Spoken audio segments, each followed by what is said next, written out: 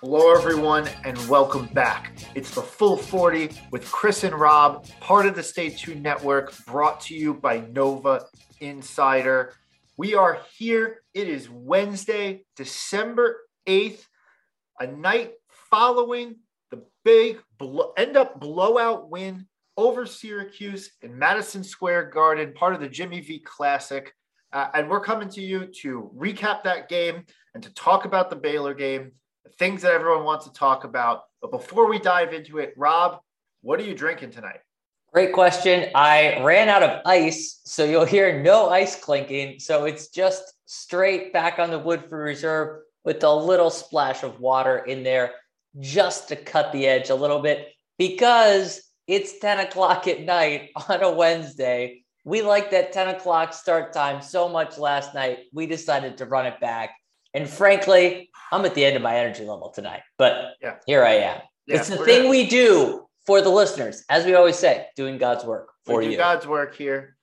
I have picked an interesting decision because I am not, you know this about me, I'm not a big Irish whiskey guy. I like scotch. I like bourbon. I like most whiskeys. I like most alcohol. I'm not discriminatory towards most of the alcohol. That's right. Yeah. But I am picking an Irish whiskey tonight, and this is called the Green Spot. The Green Spot. I've had this at your house before. It's a good one. It's a good one. So that's part of the reason why I like it, because I typically don't like it. But the last time Villanova... I'm sorry. For our listeners, we were just talking before the podcast, and Chris was like, yo, I got to go get some water. And I was like, why do I need some water? It's like, my mouth is so dry. And sure enough, we're 2 minutes in, that dry mouth has come to play. Jesus Christ. All right. Here we go. Anyway. All right. Let's back into it. Irish whiskey. The last time we played Baylor was near St. Patrick's Day. So I am drinking Irish whiskey as a part of revenge against Baylor. That's the overall mentality. I like it. So that's where I'm at. That's what I'm drinking tonight, period. Boom. Shakalaka. All right. So best thing possible is that we went to the basketball game last night, and it was fucking incredible. Like being in Madison Square Garden in the arena, seeing people, seeing alums, seeing friends, seeing John Fanta, seeing Nova Hat Guy, seeing all these people, cheerleaders, the band. You saw, Syracuse fans. It was the whole thing was just electric. It was the first time back in over a year and a half seeing a college basketball game live, and it delivered. Absolutely delivered. And one of my favorite parts of the night, even aside from the game, was just that probably half hour, 40 minutes before the game, we were hanging out. I felt like I was back at homecoming. Just a constant rotation of people you hadn't seen in a while. And everybody had that exact same energy. It was like, we're here, we're doing this, let's have a good time. It was a fun game against Q's too. So people were jacked up about it. It wasn't even like, oh, we got to play Butler or something where you'd be like, it's all right. Like, we're here, it's fun. No, it's Q's at the Garden. Let's go. Couldn't really have asked for anything better to restart that in-person college basketball experience. I loved it. And we had a great crew with us. And I got to say, there's something special about that like moment in MSG when your team goes on a run and that roar. I don't know, the roar of the crowd. Roar is an exaggeration. But you get what I'm saying. I get what you're saying. The hum, the roar of the crowd when your team goes on a run, takes the lead, makes a couple big plays.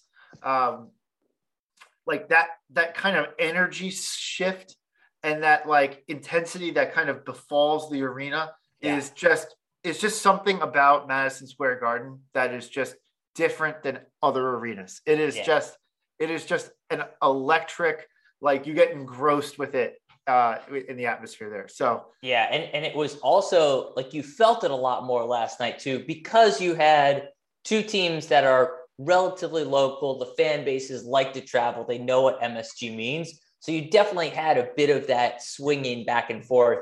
Syracuse fans, rightly so, were chirping a bit and were pretty pumped at the end of the first half. And it was really cool to feel that momentum swing and feel our crowd get to exercise some demons, if you will. So as we expected, Cuse did have the turnout advantage. That was pretty obvious.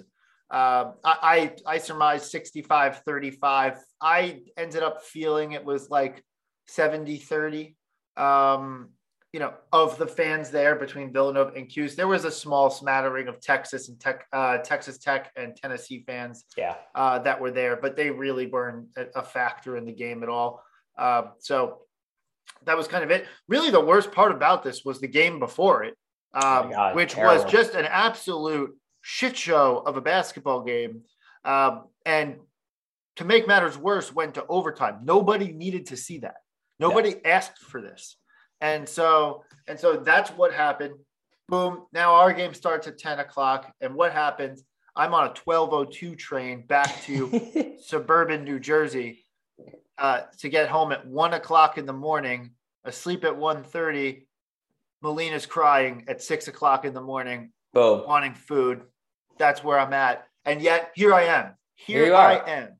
That's right. I have told you guys on the last podcast to fucking relax and wait for this Baylor preview. Well, guess what? Now you're going to get it, and you're getting me tired while you're getting it. So it's going to get all jacked up. It's all jacked up. That's right. Cool. All right. What's next? We're going to get into the recap. We're going to recap the actual game. Yeah, let's talk a little bit. Okay, so we talked about how awesome it was for us to be at MSG. So let's talk about the actual game, which, building on your point of the Texas Tech game, our game also left a lot to be desired from the actual pure basketball enjoyment watching aspect. Villanova, let's just start off with that one. 13 for 50 from three-point range. A school record, I believe, in terms of number of three-pointers taken. 50 in a game. And somehow we still end up with a 14-point win. Not exactly how I expected this game to go, but I will clearly take it. It was fascinating to watch this game. Villanova, we talked about the zone, how it throws teams off, and how Jim Boeheim's a one-trick pony, and how it gets Cuse to the second weekend of the tournament every year. It was no different for us last night. We were clearly struggling with the zone right out of the gate. It made the guys hesitate a lot. Usually we're swinging the ball really quickly. It hits your hands. The ball goes up. For whatever reason, the ball would hit our hands, pause, turn, double team comes, throw it away, bad pass, bad shot, whatever it was. And we just didn't have it going in that first half. And frankly, we didn't really get it going all that much in the second half either with how it turned out. But anyway, fascinating game to watch. It was herky-jerky for sure. The zone definitely fucked with us. I thought with our experience that we would have been able to execute against the zone fairly comfortably. But I did remember, I was like, I had thought that we played Syracuse like in Colin Gillespie's like time at Villanova. So too, yeah. And we didn't. Yeah. We hadn't played them in like 6-7 years. So it's been quite some time since we played Cuse. So I'm just sitting here thinking, like we've played Cuse before. So like Colin will figure this out. It'll be fine.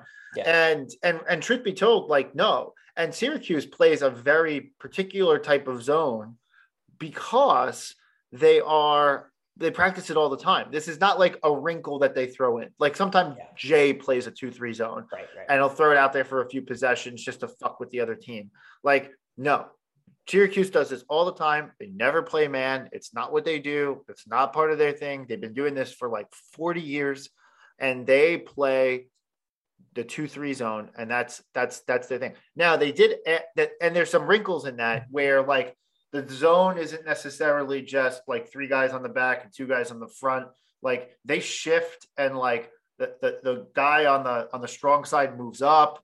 And like, you know, they play like a very interesting permutation of that zone. It's a very active zone, and at its best years, those guys get low. He's got long guys. It disrupts passing lanes. It disrupts dribbling lanes, and it's very uncomfortable. This is not a vintage Syracuse defensive unit, but still that premise, what it's based on, especially when those guys play hard, which they did last night because they felt like they had an opportunity.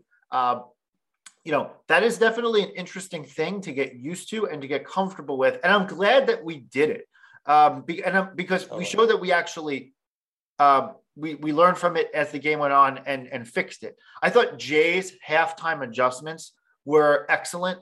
Now, I would have expected them to be excellent. I was thinking the entire time that we were going into half, I was like, oh, Jay's going to figure this out. And sure as shit, like we said on the podcast, we needed someone in the high post. We were teeing off from deep, kind of swinging the ball around, trying to create some space beyond the arc in the first half. And truth be told, if two more of those shots go down, that's a different half of basketball. And, you know, the lead, you could argue, it ends up being a 20-point game. But regardless,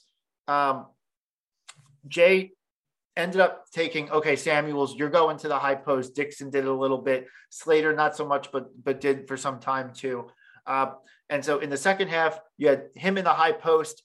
So you pass it in, and we started to work inside out. And once we did that, the shots were much better. You saw Samuels take it to the rack. You had Slater take it to the rack once or twice.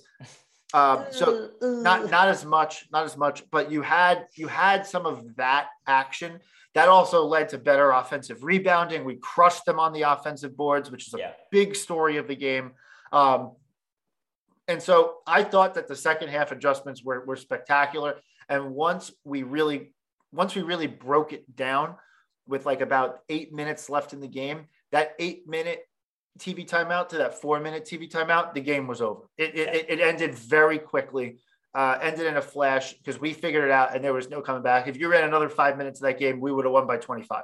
Yeah. Absolutely convinced. Totally. No, 100% agree. We absolutely broke their back. I think you mentioned one of the points, which I feel like is a good transition point, thinking about the rebounding, kind of lumping in defense with that as well. You know, obviously it wasn't our night shooting defensively. We broadly didn't give them a whole lot. There wasn't happening. Obviously, one of the guys we talked about on the podcast, every Nova fan had on their radar was, what's Cole Swider going to do? He came out. It reminded me a lot of 2016.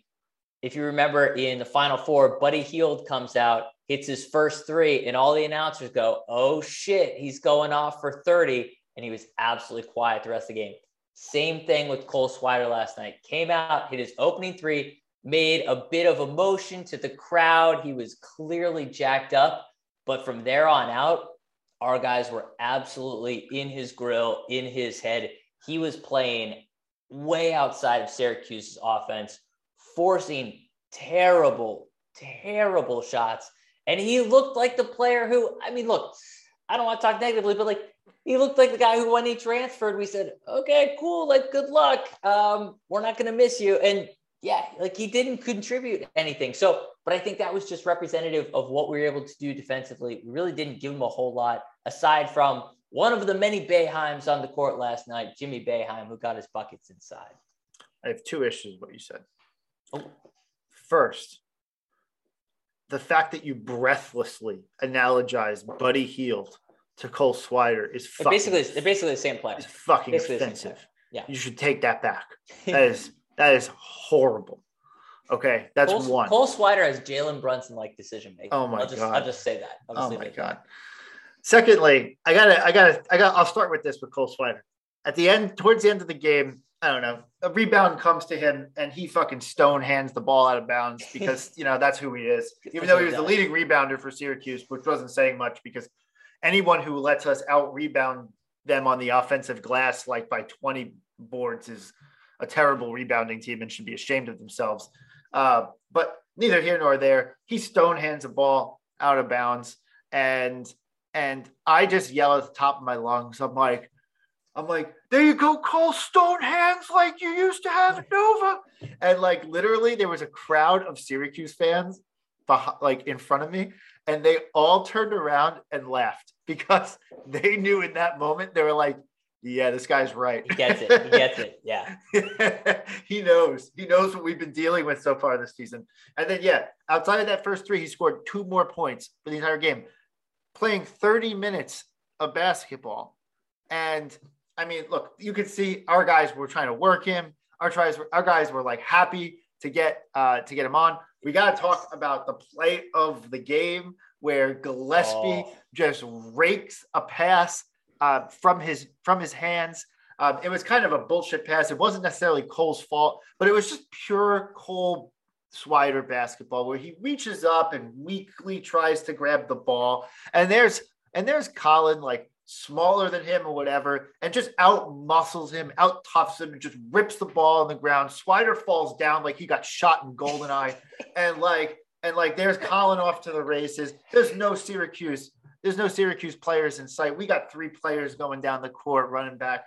And of course the Shaq Fit Man play of the week was this spoiler play. Here it is. Boom. Yeah, boom. Well, I'm announcing this award now. 100%. Colin bounce passes it to Samuels, and Samuels just throws down a rack attack, and we go up 10, and that was the end. That was the game. Dagger. It was over, and I love that it came at the hands of Cole Swider. It was just terrific. I got to be honest with you. I was like not coming into this game being like, oh, I can't wait to get at Cole Swider, because I was happy for him. He worked hard in the program, etc. And he moved on to what I thought was a better decision for him, a better place for him to be, whatever. But then he hit that first 3. He started talking shit. Dada got kind of in his ear, said something. I want to know what it is that he said. Like my guess is that Dada was like, I've had a bum leg for 2 years and I move better than you. But like, I don't know what it could have been that he said. But then Cole was like chirping at our guys the entire game. And I posted on Twitter today. It was a GIF of Cat Williams. Cat Williams like, you shouldn't have been talking shit. Yeah. and literally like, he's talk shit. So now I'm like, you know what? Like I contemplated giving Cole Swider the alpha dog of the week for Villanova, because I thought he was terrific for us last night. Yeah, it was interesting. Maybe it's just a perception thing, and I don't know, maybe it was related to the talking that was going on. I don't know. But as I watched the game, and obviously our guys are smart. They know Cole in and out. They played with him for years. So maybe they're just capitalizing on what they know is a weakness. All of our guys seem to be playing way up in his grill, way more than they did anybody else on the court. And again, it could have just been them saying, hey, we know he's not as confident. We know what we can do to rattle him. But they definitely seemed to get at the opportunity to just get inside his head and take advantage of it. And it absolutely worked. Yeah. You take out one of their best, that's kind of crazy to say, take out one of their better players, like whatever. Yeah. You know what? It's interesting in watching Cole Swider on the court. One thing, and I'll give credit to Chris Lane. He brought this up on Twitter. But like, I got to say, I was like, one of the things that might be just like a point of animosity is that, I mean, this is a situation that Jay mishandled throughout, like Cole Swider and Brandon Slater started at the same time. And like, you're going to honestly tell me that you'd prefer Cole Swider over Brandon Slater, but like, that's what Jay did for the last 2 years. Yeah. Like it took until the end of last season for Jay to wake up and realize, oh wait, Slater's way better than Swider. Yeah. Or just higher potential, more willing to play Villanova basketball, more capable of playing Villanova basketball on the court. And so like, I looked at that and I was just like, yeah, this is kind of a situation where it's like, it's kind of proves sometimes the point of like, hey, getting back to our narrative of the bench, like wouldn't have been nice to have Slater play 2 more years on the actual court instead of Swider and his stone hands and his inability to shoot the basketball and his inability to defend. Like, what is going on with that? So it's true. Anyway, it's a lot of airtime on Cole Swider. Yeah, but we're not going to talk about him ever again on this podcast. That's true. All right. Last thing on this game, we can talk a little bit about narratives too. My last thing about this game, it was just awesome to see us grind one out like this. Oh, totally. 100% agree. I was sitting there at halftime. I'm exaggerating a little bit, but going through my head, I'm already thinking, shit, this is kind of becoming like a must-win game. Obviously, it's still early in the season, but having missed the couple opportunities we did against UCLA and Purdue and Baylor coming up next, I'm kind of like, shit, like we really do not want to give this away to what is not a really good Syracuse team. But as we talked about, the ability to make adjustments and the ability to fight through and pull out such a win when you shoot this poorly, I was like, big win for the confidence level, big win for the mentality of the team. They've got to be jacked up and they've got to feel pretty good, even after like a pretty terrible performance. They've got to feel pretty good going into Waco. Alan Ray said on Twitter that this was his favorite game of the season so far because of the grinded out element to this. We shot like shit.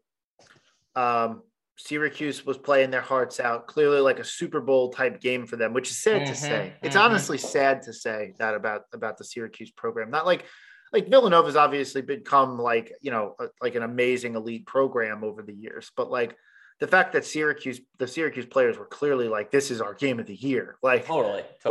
Like that's sad. They play against Duke and UNC and whatever, but this is the game. Like, oh, we got to get this one.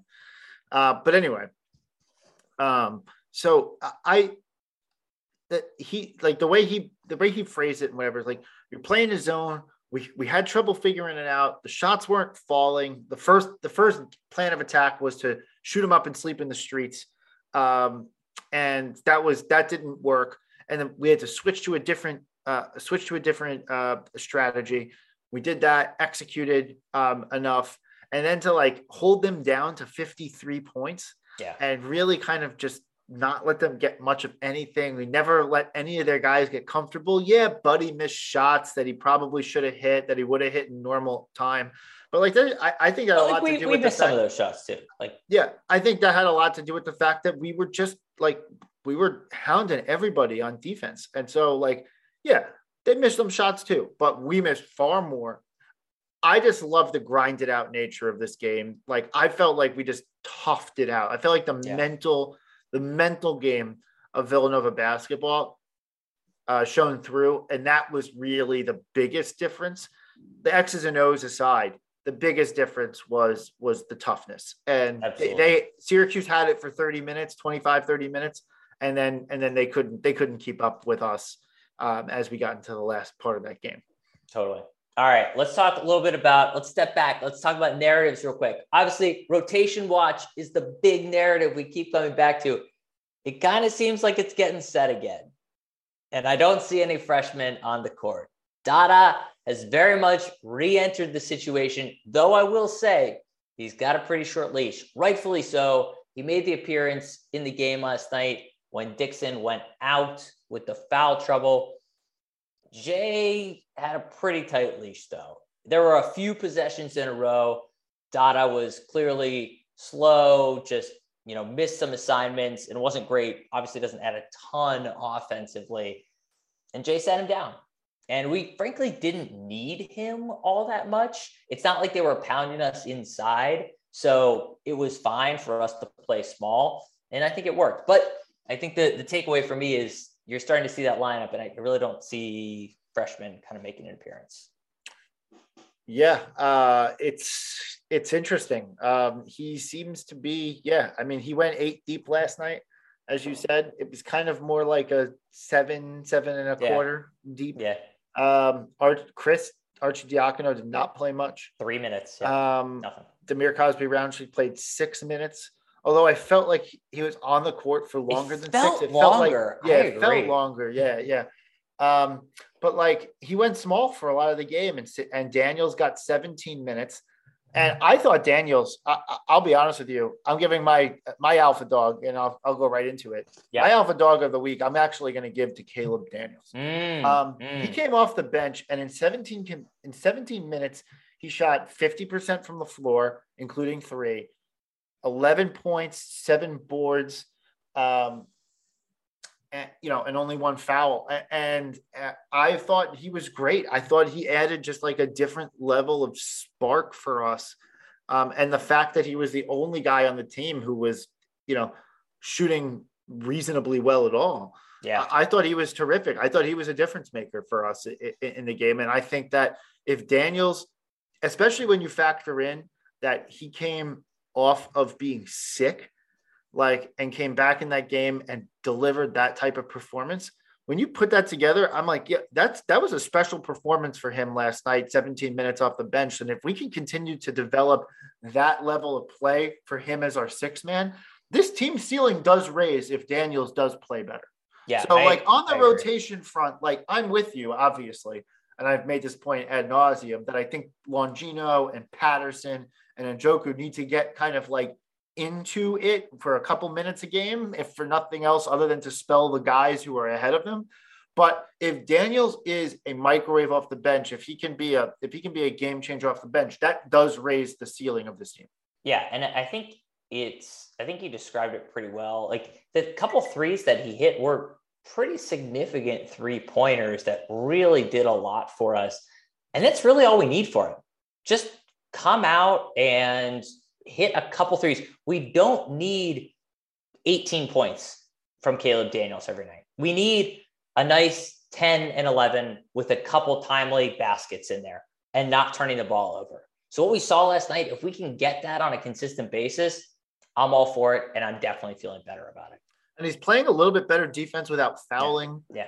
He's obviously not extending that. He's not extending that arm and causing offensive fouls as much as he used to. Yeah. So I'm very happy with him. There's one thing. There was a sequence or two where he had a couple he threw an errant pass and missed catching an errant pass in the corner. Yeah, you want to see some of that stuff clean up. But I'm going to chalk that up to those first half jitters with. I think everybody was making some kind of silly decisions there. I agree. And when you factor in the 11 points and 7 boards and only 17 minutes of play, it's a very efficient performance, 50% shooting. So that's my alpha dog. I'm actually going to give it to Caleb. There's other choices out there, but that's mine. Yeah. I like it. I'm trying to think if there's any other narratives that we need to hit. Slater, I'm going to hold my commentary on Slater. We'll see how the next couple of games play out. Anyway, I'll just should we just jump into awards? Yeah. I mean, I've already given out Shaq Fit play, no brainer, obviously. That might have been the best. That might've been my favorite highlight of the season so far. I think so. So. It really timely, obviously great opponent. You love to see it. It's going to be a tough one to beat.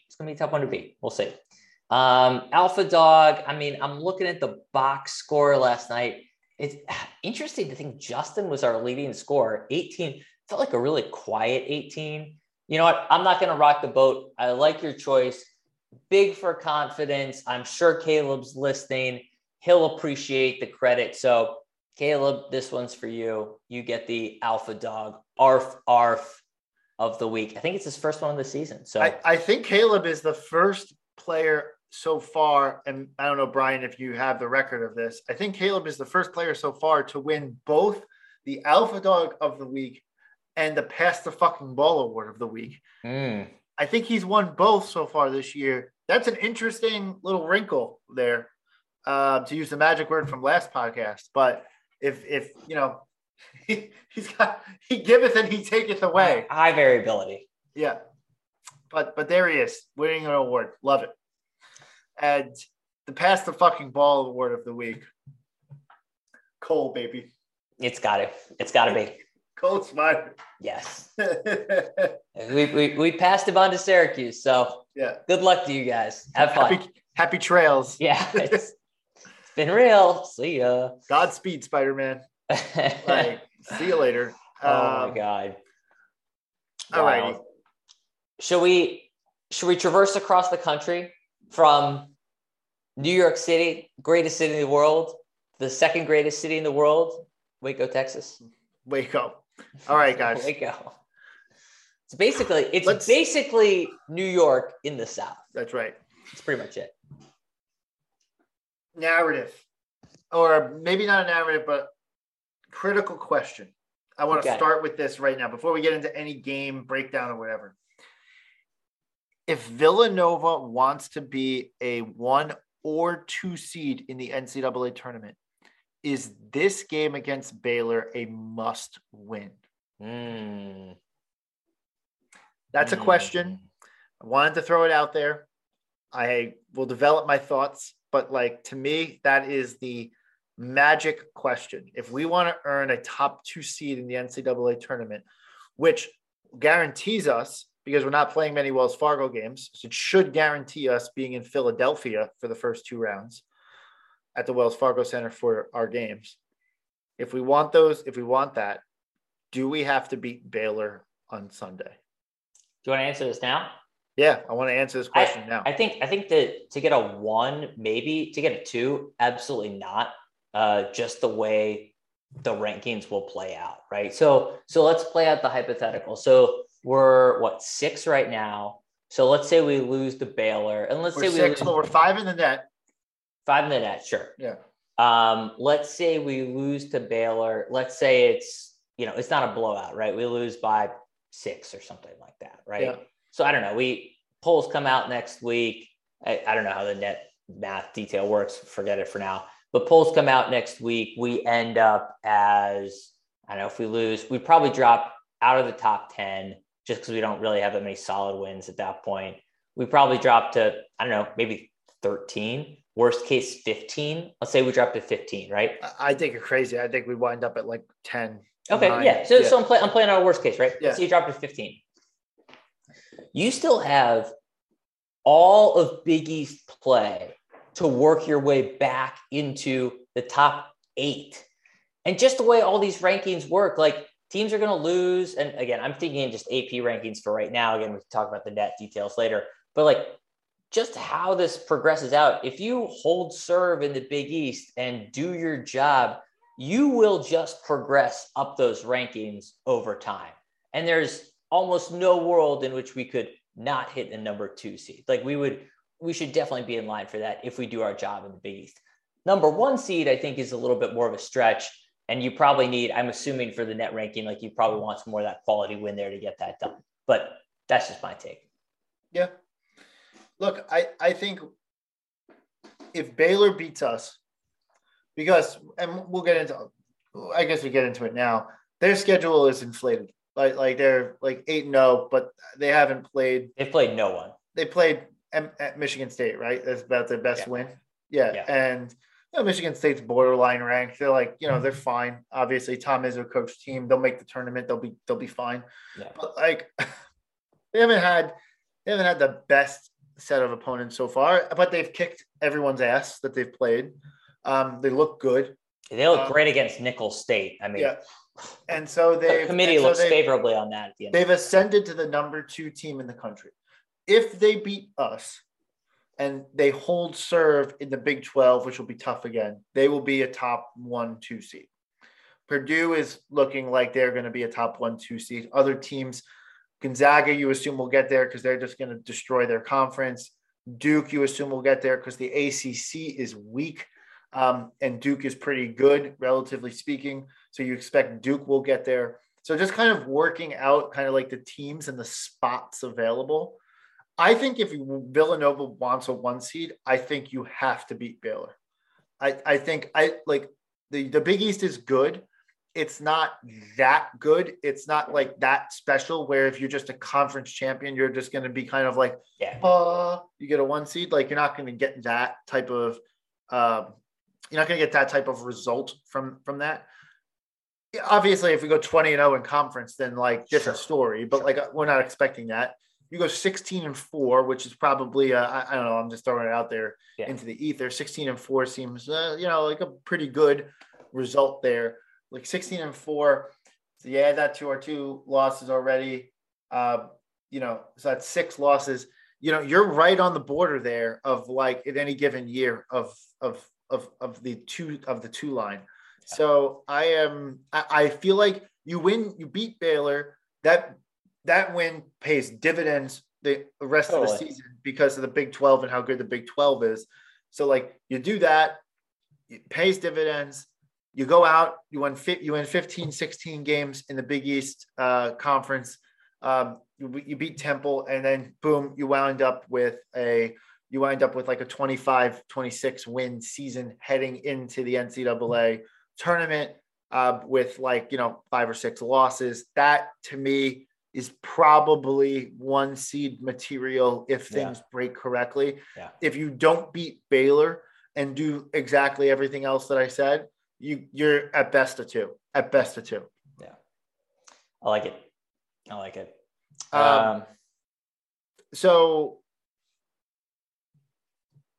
you were talking about the wonderful city that is Waco. Waco, Texas, baby. Yeah. Population 135,000 wonderful souls down there with some hot restaurants. We had some great mailbag questions about great places to eat in Waco.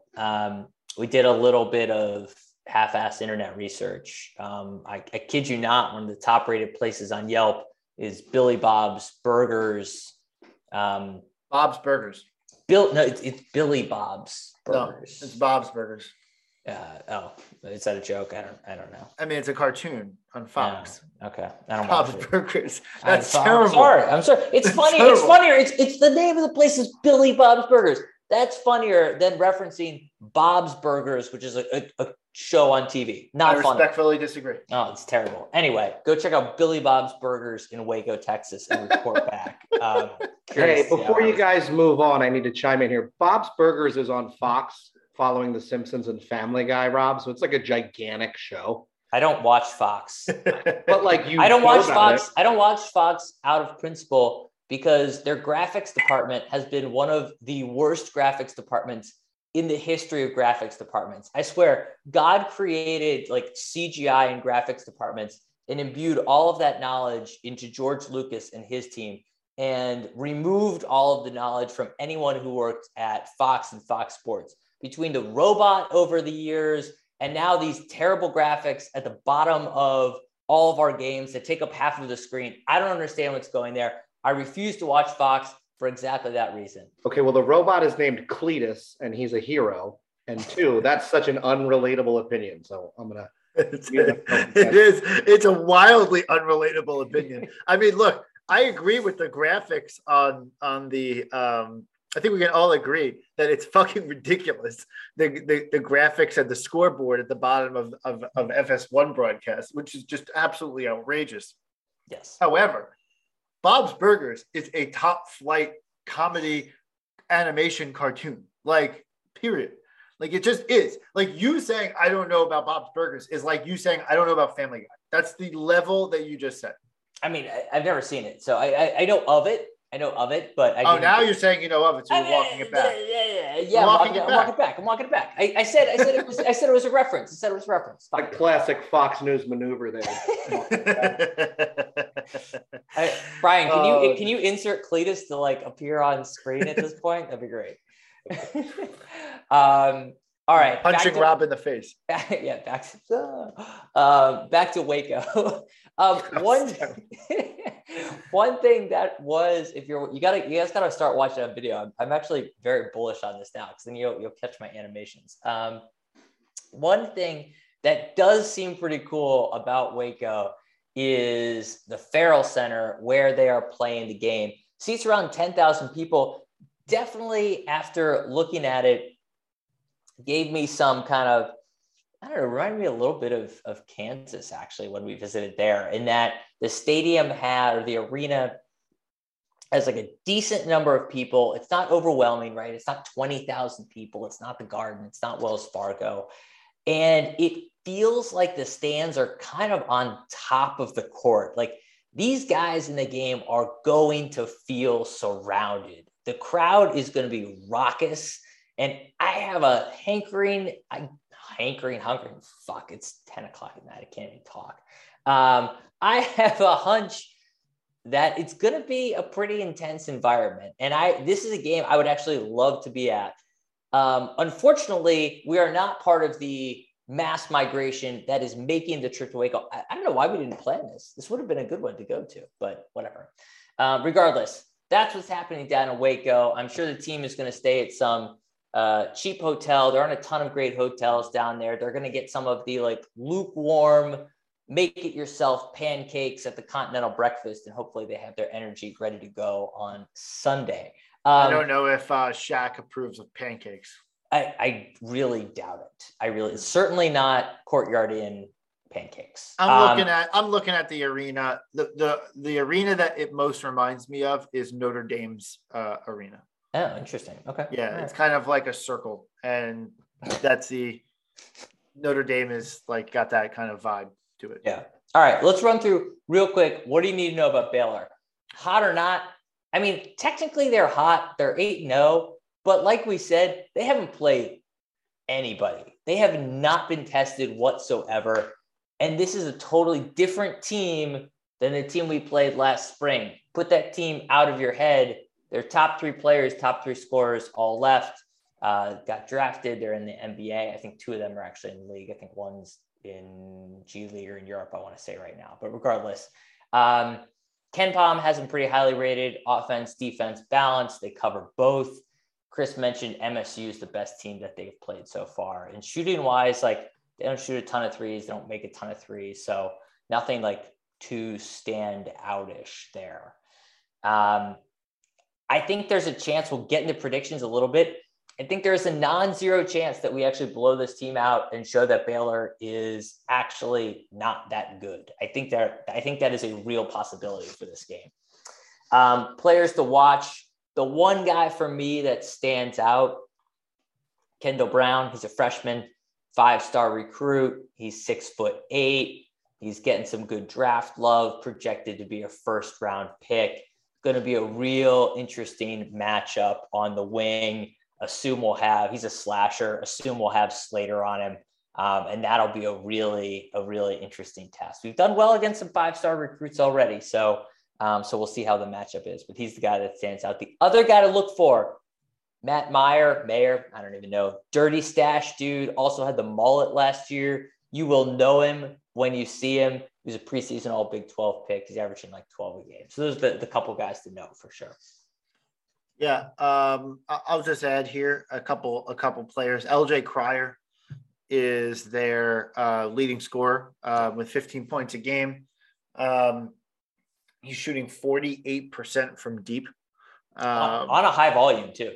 Yeah, on a pretty high volume. So definitely want to make sure that we extend the defense out there. And then James Akinjo is at roughly 10 points a game as well. So James Akinjo, you should know for our listeners, started at Georgetown, went to Arizona. Now he's at his third school, Baylor. Yeah. So, look, these guys I would say they don't go terribly deep. They go about 8 deep, but they go like pretty comfortably 8 or 9 deep. So no one on their team averages more than 30 minutes a game. But it's not quite Purdue level of rotation, but it's definitely, they play hard and they play a fair amount of guys. The other thing I'll note is that in terms of tempo, there are 146, which is kind of middle of the pack, but Villanova is notoriously a slower tempo team. So this is going to be somewhat of a battle of tempo in this game and kind of how that plays out, which if it sounds familiar to our Baylor preview from the tournament, it is where we said, if we can play a rock fight versus Baylor, that plays to our advantage. We successfully played a rock fight versus Baylor in the first half of the Sweet 16 game last year. We then let it get away from us in the second half, made some bad decisions, some bad plays by players. We had some injuries, etc. Different game this time around. Colin Gillespie is at the helm, who is excellent at dictating tempo. Moore as well also just makes you play his tempo. I see us slowing this game down, not trying to play at their level, even though I do think that we actually play faster tempo, not poorly.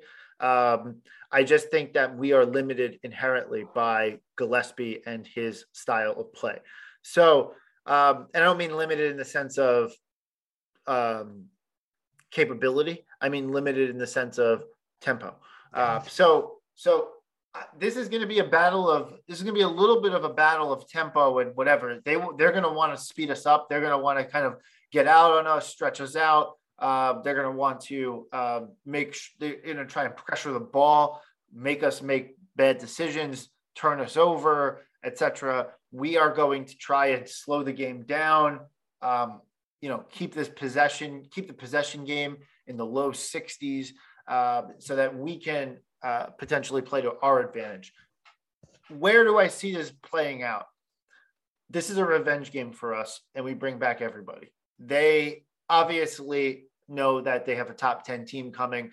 They're at home, so they have definitely that advantage, and I think they're going to be hot, willing, wanting to play us. Their fans did not get a chance last year to see them play Villanova in the Sweet 16 last year. So I think this is going to be a fully packed house.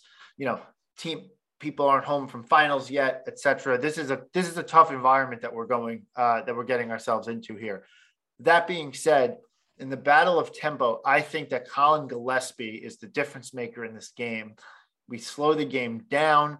We bring it to our level. It's a battle of backcourt to some degree, but you will see ultimately, because we're able to play our tempo and our speed and force them to play our way, because they don't have that top level athlete that they had last year that can speed us up. This is why we win this game. Rob thinks that it's a non-zero chance of a blowout. I get that point of view. I still think this is kind of a 6 or 7 point game with 2 minutes left. Free throws can kind of take it anywhere from like 4 points to 10 points. I'm going with an 8-point margin of victory, and I am picking a final score of 69-61, race to 69, as the Titus and Tate love to say. And yes, it will be nice. Yeah, I mean, I good to close that off. Love that. Yeah, I mean, I don't want to overthink this. I do want to correct something that you just said, though. You said we return everybody from last game. That's not true. We return everybody and we add somebody. We didn't even have Colin. And I think, to me, this game boils down. But we did have J-Rob. We did have J-Rob. That's true. This game boils down to personnel, right? We basically bring back the whole team plus Colin. They lost their top 3 players. And it's not just like they lost their top 3 players. They lost 3 NBA level players. That is absolutely a game changer. This Baylor team is still learning to play together. They're still trying to understand what their identity is, because they haven't faced that top-notch competition yet. That's why I do think there is this chance that we can blow them out. That said, the fact that we're playing in Waco, the fact that the stadium is absolutely going to be rocking, I do not think it's going to be a blowout. I like the margin of victory that you're talking about. I think there's a chance, but I don't think it's going to happen. I think how you predicted it playing out seems relatively reasonable for me. Maybe score goes a little bit higher and we get, I don't know, call it low 70s. But I'm broadly on board. Villanova gets the W. We return from Waco to Civilization Sunday evening with a big win in our belts. Looking forward, trying to make that run for the number 1 seed later in March. But we'll see how it shakes out. Awesome. I like it. Hey, there's a mailbag, which I want to get into. But before we get into the mailbag, I want to talk quickly about some of the other upcoming games. Sure. So just tonight, just before we recorded, UConn lost a nail biter to West Virginia, which is unfortunate because I think UConn could have won that game and should have won that game. Yeah, it's Morgantown. It's a tough place to play. And obviously they were going nuts there. So, I'll give them a little bit of a pass. But this Saturday has a very fun slate of games. But before it, we have Thursday. We have Texas is playing at Seton Hall. Yeah. So Texas is ranked number 5. Seton Hall has already picked up a couple big wins in the out-of-conference schedule. I like Seton Hall in this game, playing at the Rock. And I really like their chances here. I think I've said this before. Is Seton Hall got that top flight athleticism to make a deep run in the NCAA tournament? I don't think so. They don't have the X factor guy, but what they do have is a very complete, balanced team. And I like them against Texas at home. So Seton Hall is my pick to win that game. That'd be great. And then a fun little Saturday.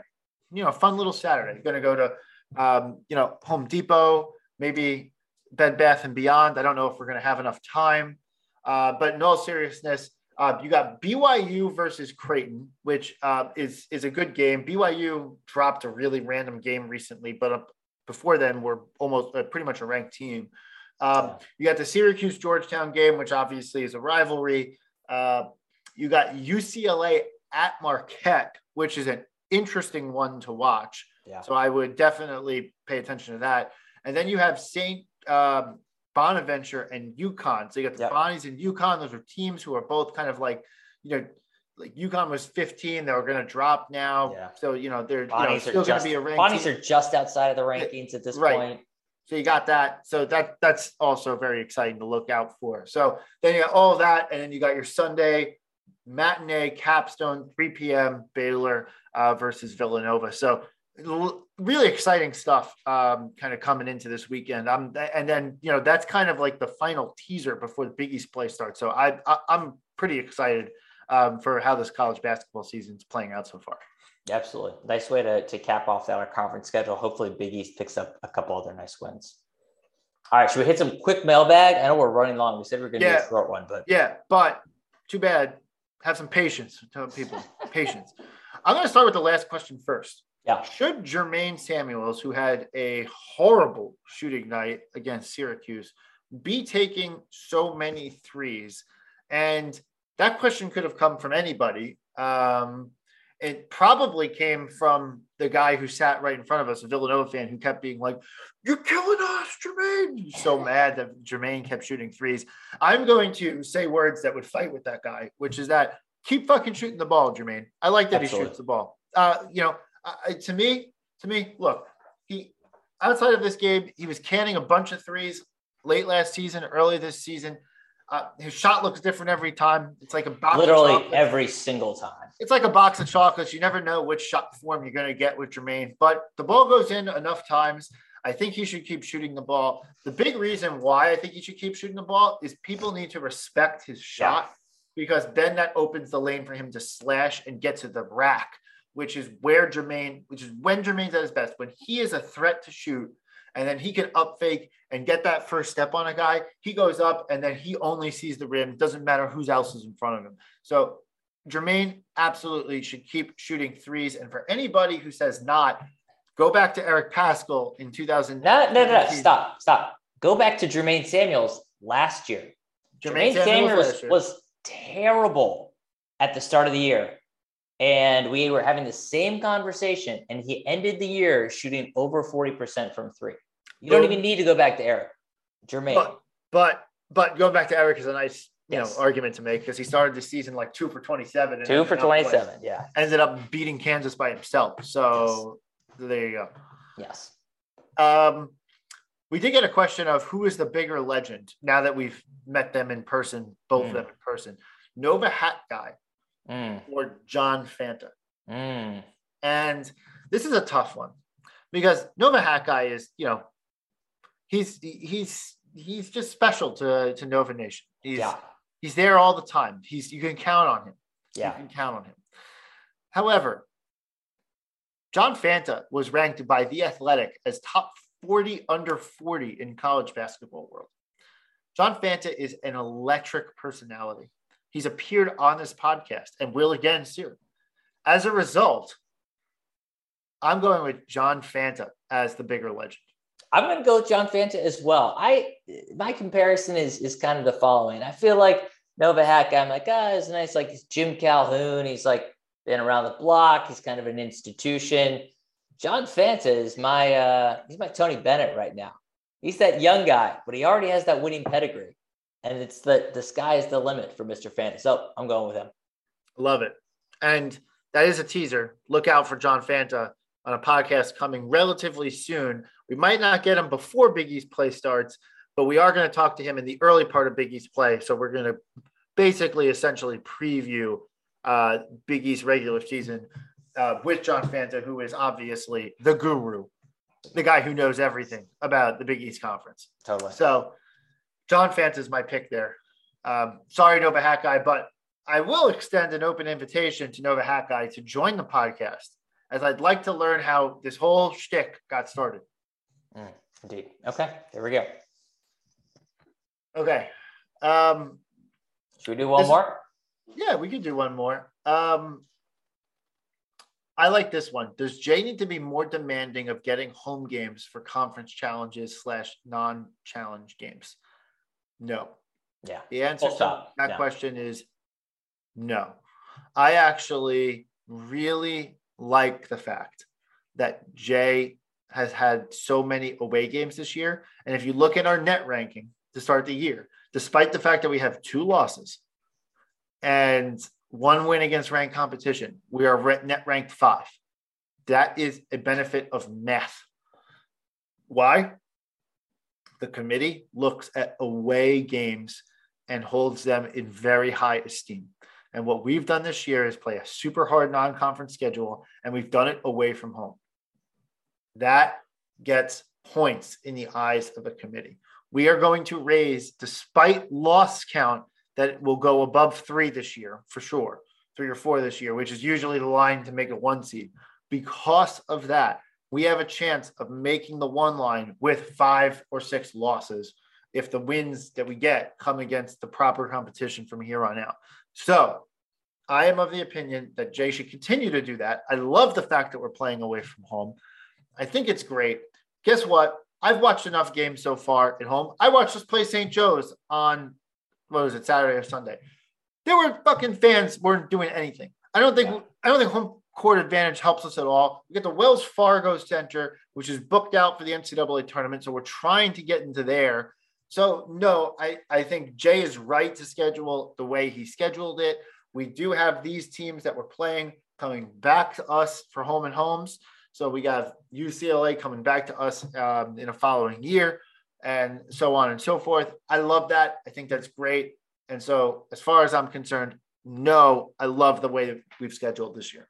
Yeah, and there's actually not a ton of room to play with it either, right? Because in your head, you may think, hey, Tennessee and Purdue were not at home, which is true. They weren't, but they were actually neutral court games as part of the tournament. We're always going to have those tournaments where we're traveling. So that's not going to change. The Big 5 schedule is broadly not going to change. So it ends up being, Chris, like you said, some of these home and home situations where, okay, yeah, this year we happen to be away. Next year, they'll be coming to us. And record aside and net ranking aside, I think it's great from a mental standpoint as well, too. As long as we don't absolutely tank and it craters our confidence, these games just really help toughen the team up, get them used to playing in those really hostile environments early on, so that once you hit Big East play, you're used to it. You've actually seen tougher. And then come March, you're absolutely ready to go and face the top teams no matter where you are. So I'm on board as well. Keep scheduling the way you schedule. This is the year I've been most excited about the schedule. We talked about this earlier in the season. Clearly the biggest excitement I've had for an out-of-conference schedule, probably in my entire Villanova fandom. Love it. All right. Let's bring it home. I think we've had enough. I think so. Yeah. All right. So we got Baylor Sunday, 3 p.m., day after my 35th birthday. Shit. You so old. ABC, I believe it's on. I believe it's on ABC. Nice.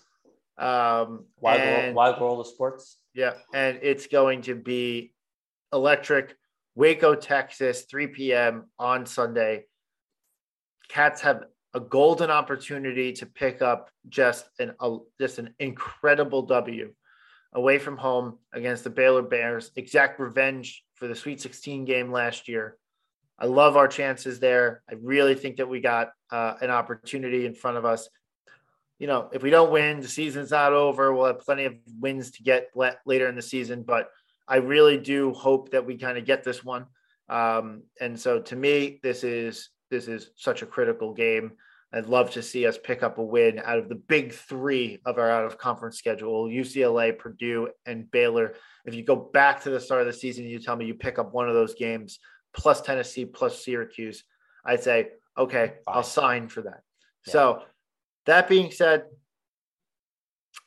love it. Love the energy at MSG yesterday. Love it. We got to bring that for St. John's later in the year. We got to bring that for the Big East tournament later in the year.